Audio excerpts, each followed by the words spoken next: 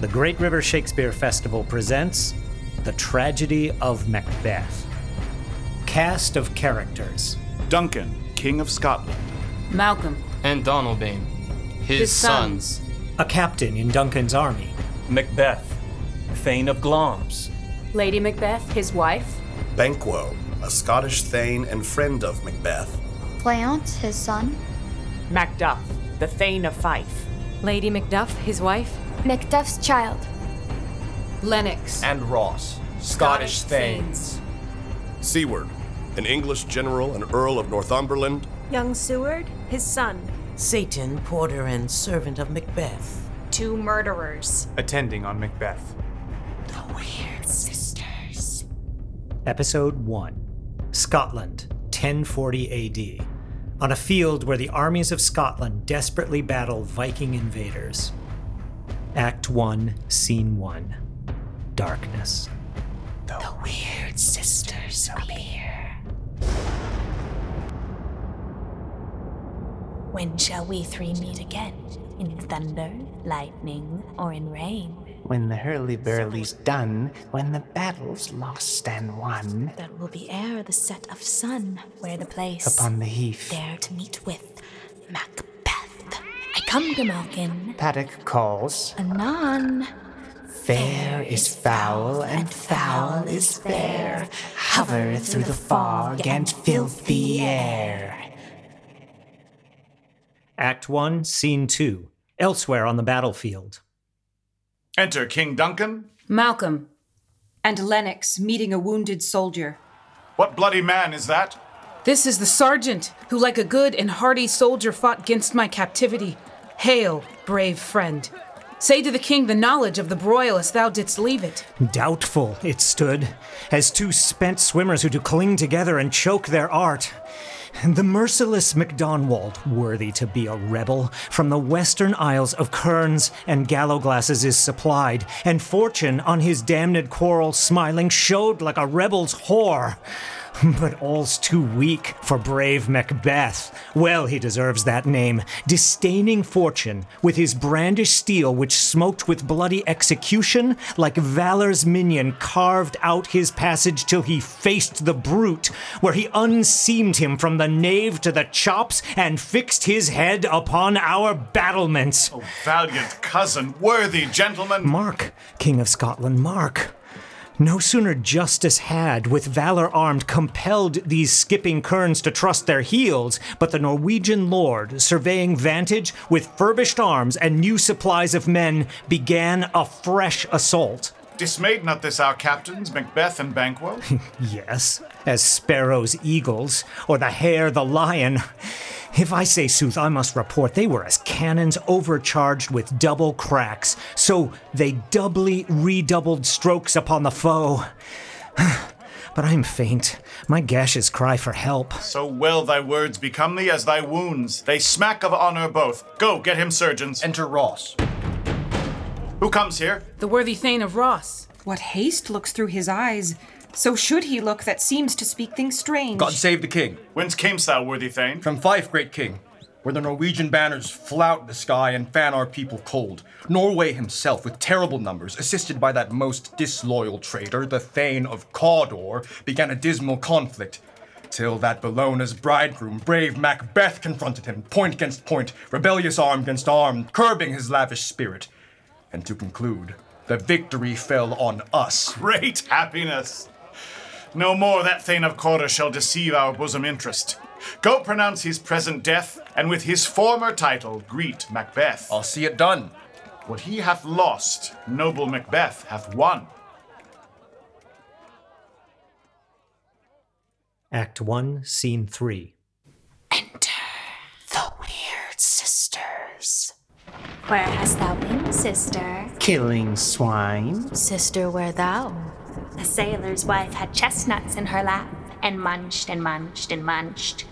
Give me, quoth I. Aright thee, witch, the rumped Runyon cries. Her husband's to Aleppo gone, master of the tiger. But in a sieve I'll thither sail, and like a rat without a tail, I'll do, and I'll do. I'll give thee a wind. Art kind, And I another. I myself have all the other.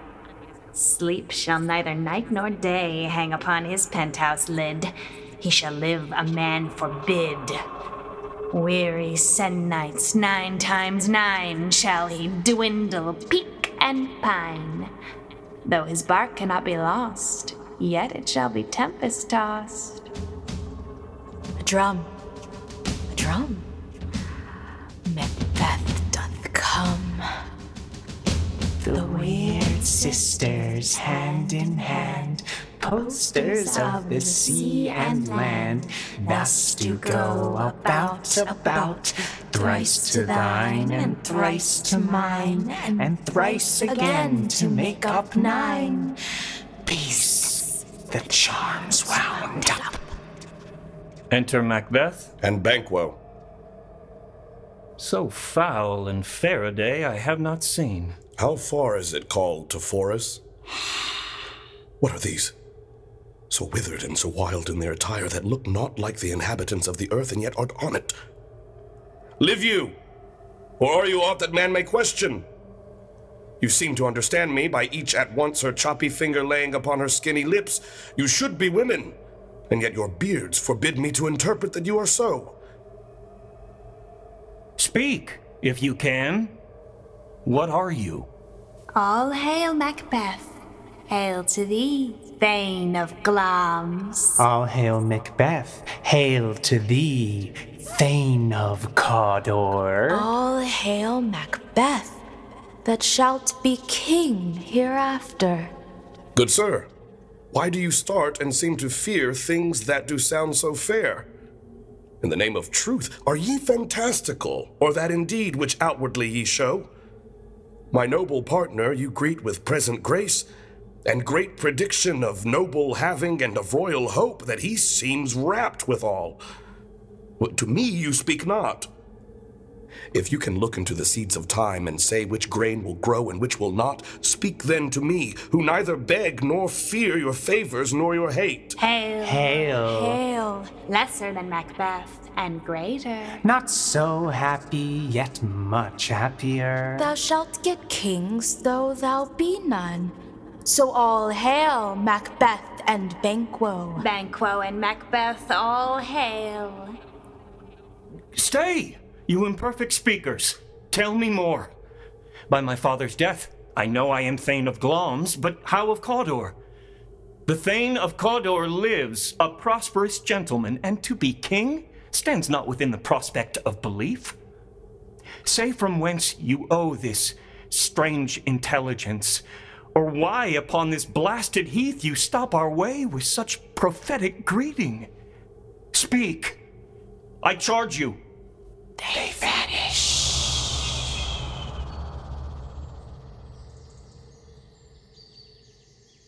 The earth hath bubbles as the water has, and these are of them. Whither are they vanished? Into the air.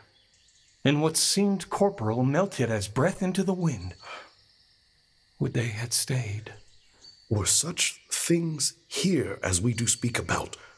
Or have we eaten on the insane root that takes the reason prisoner?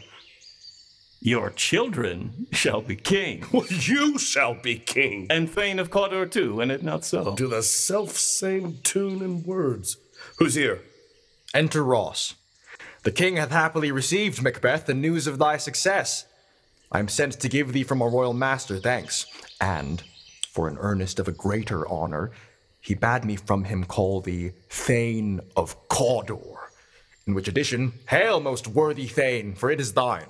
What, can the devil speak true? The Thane of Cawdor lives. Why do you dress me in borrowed robes? Who was the Thane lives yet, but under heavy judgment bears that life which he deserves to lose. Whether he was combined with those of Norway, or did line the rebel with hidden help and vantage, I know not, but treason's capital, confessed and proved, have overthrown him. Glamis and Thane of Cawdor, the greatest is still to come. Thanks for your pains. Do you not hope your children shall be kings? when those that gave the Thane of Cawdor to me promised no less to them. That trusted home might yet enkindle you unto the crown besides the Thane of Cawdor. But 'tis strange. And oftentimes to win us to our harm, the instruments of darkness tell us truths, win us with honest trifles to betray us in deepest consequence. Cousin, a word, I pray you. Two truths are told, as happy prologues to the swelling act of the imperial theme. I thank you, gentlemen. This supernatural soliciting cannot be ill, cannot be good. If ill, why hath it given me earnest of success, commencing in a truth, I am Thane of Cawdor? If good, why do I yield to that suggestion, whose horrid image doth unfix my hair and make my seated heart knock at my ribs against the use of nature? Present fears are less than horrible imaginings. My thought, whose murder yet is but fantastical, shakes so my single state of man that function is smothered in surmise, and nothing is but what is not. Look how our partner's wrapped. If chance will have me king, then chance may crown me without my stir. New honors come upon him, like our strange garments, cleave not to their mold, but with the aid of use. Come what come may, time and the hour runs through the roughest day. Worthy Macbeth, we stay upon your leisure. Give me your favor. My dull brain was wrought with things forgotten. Kind gentlemen, your pains are registered, where every day I turn the leaf to read them. Let us toward the king. Think upon what have chanced, and at more time, the interim having waited, let us speak our free hearts each to other. Very gladly.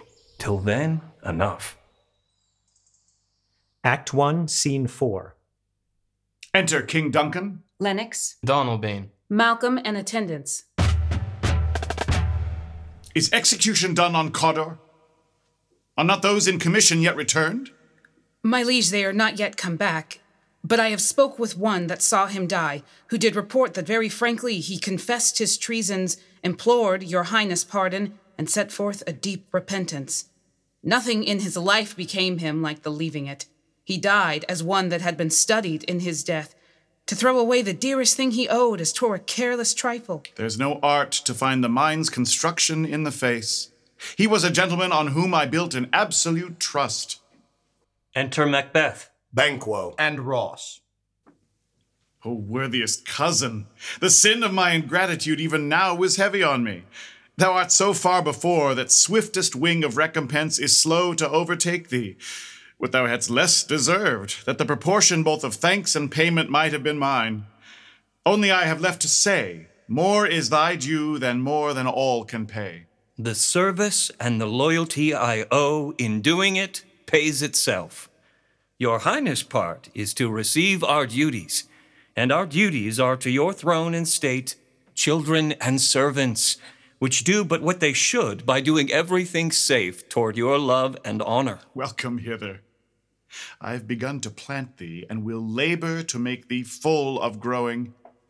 Noble Banquo, that hast no less deserved, nor must be known no less to have done so, let me enfold thee and hold thee to my heart. There if I grow, the harvest is your own. My plenteous joys, wanton in their fullness, seek to hide themselves in drops of sorrow. Sons, kinsmen, thanes, and you, whose places are the nearest, know we will establish our estate upon our eldest Malcolm, whom we name hereafter the Prince of Cumberland, which honor must not unaccompanied invest him only, but signs of nobleness like stars shall shine on all deservers. From hence to Inverness, and bind us further to you. The rest is labor, which is not used for you. So humbly take my leave. My worthy Cawdor. The Prince of Cumberland. That is a step on which I must fall down or else o'erleap. for in my way it lies. Stars, hide your fires. Let not light see my dark and deep desires. The eye winketh the hand, yet let that be which the eye fears when it is done to see. Exit Macbeth. True, worthy Banquo, he is full so valiant, and in his commendations I am fed. It is a banquet to me. Let's after him, whose care is gone before to bid us welcome. It is a peerless kinsman. Act 1, Scene 5. Enter Lady Macbeth, reading a letter. They met me in the day of success, and I have learned by the perfectest report they have more in them than mortal knowledge. When I burned in desire to question them further, they made themselves air into which they vanished.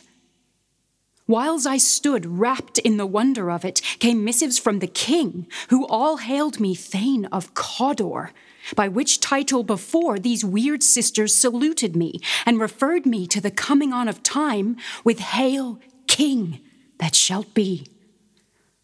This have I thought good to deliver thee, my dearest partner of greatness, that thou mightst not lose the dues of rejoicing by being ignorant of what greatness is promised thee.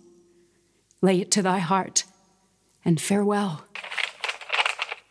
Glamis thou art, and Cawdor, and shalt be what thou art promised. Yet do I fear thy nature. It is too full of the milk of human kindness to catch the nearest way. Thou wouldst be great, art not without ambition, but without the illness should attend it. What thou wouldst highly, that wouldst thou holily.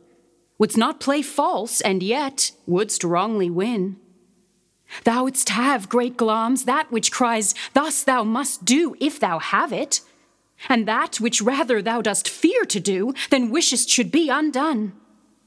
Hie thee hither, that I may pour my spirits in thine ear and chastise with the valor of my tongue all that impedes thee from the golden round, which fate and metaphysical aid doth seem to have thee crowned withal. Enter a servant. What is your tidings? The king comes here tonight. Thou art mad to say it.